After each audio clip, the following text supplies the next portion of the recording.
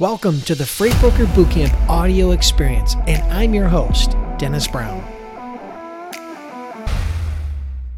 If you've ever asked yourself the question, should I start as a freight broker or a freight agent? Lean in, because that's what I'm going to answer for you today. There are three things you need to evaluate in order to answer this question. One is startup cost, right? You need to understand the difference between startup costs of freight brokers and freight agents. Number two is startup difficulty. How difficult is it to become a freight broker versus a freight agent? And number three, what is the financial opportunity difference between being a broker or an agent, and which one fits you best? Okay, before we jump into this, first let me define what a freight broker is. A freight broker is a licensed entity by the Federal Motor Carrier Safety Administration to act as a middleman between shippers, producers, distributors, importers, exporters, people who have freight that needs to move from point A to point B, and motor carriers, the actual trucking companies and drivers that move the freight. Okay, so that is what a freight broker is. Now, a freight agent, they typically operate as independent contractors that work under and in a partnership with a licensed freight broker, and they focus very heavily on acquiring and servicing the actual shippers moving the loads. For more specific details, check out my video on the differences between freight brokers, freight agents, and dispatchers. Okay, so let's take a quick look at the startup cost of a freight broker versus a freight agent. All right, so freight brokers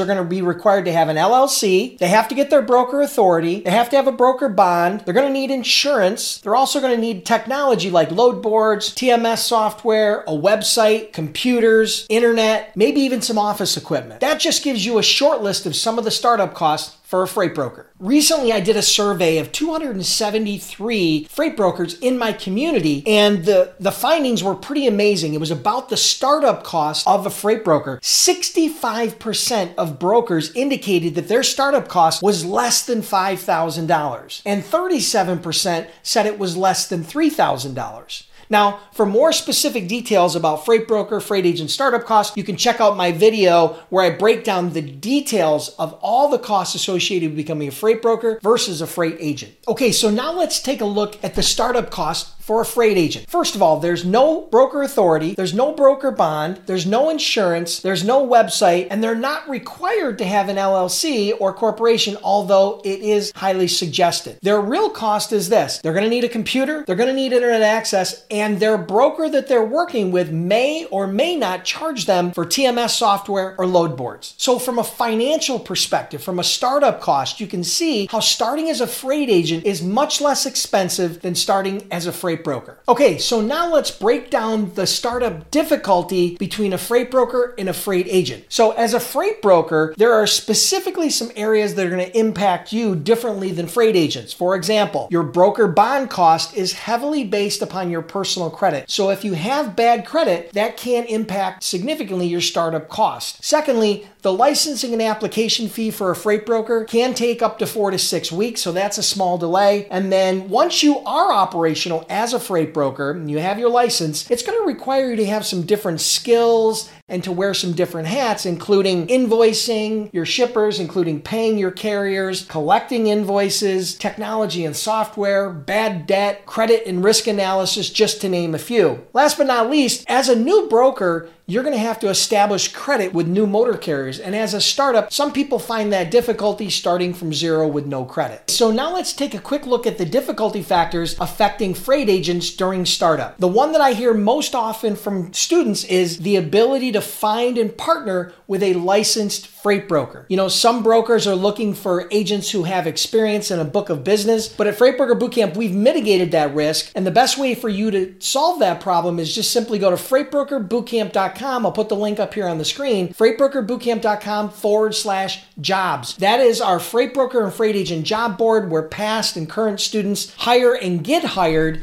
as startup agents with no experience. So you can see that the difficulty level of starting as a freight agent is much easier than starting as a freight broker, mainly because freight agents plug into an existing and established brokerage who already have a carrier database, who already have established credit rating, who already have technology and software in place to support shippers, carriers, and freight agents. And the last part of evaluating if you should become a freight broker or a freight agent is to understand the difference in the financial opportunity between freight brokers and freight agents. First, let me start by saying the global freight brokerage market continues to grow and to create and sustain opportunities for new brokers, new carriers, and logistics providers around the world, including the US. The fact is, in 2021, the global freight brokerage market was $45 billion, but they're anticipating by 2031 that will double to over $90 billion per year. From a financial opportunity perspective, freight brokers are only limited by their ability to acquire, service, and retain shippers. The cost to scale a freight brokerage from $1 million to $10 million to $100 million beyond is relatively low when compared to most other businesses. The reality is, top freight brokers generate billions of dollars a year in revenue, but there are thousands and thousands of other freight brokers that do 6, 7, and even 8 figures in revenue. Now, my personal story, I started in 2003. Our first year, we did over $1 million in sales. The next year, we did over $3 million in sales, and $6 million, and $12 million. And by the time I sold that company, we were doing over $80 million a year in sales. And we've been very fortunate. Many of my Freight Broker Bootcamp students have went on to build 6, 7, and even 8-figure businesses. Okay, so now let's take a quick look at the financial opportunity for freight agents. Now, freight agents are typically smaller operations than freight brokerages, right? But top freight agents can generate over $100 million a year in revenue and 7 figures plus in commissions in their pocket. So there's a significant opportunity if you're willing to scale and grow the freight agency model. Now,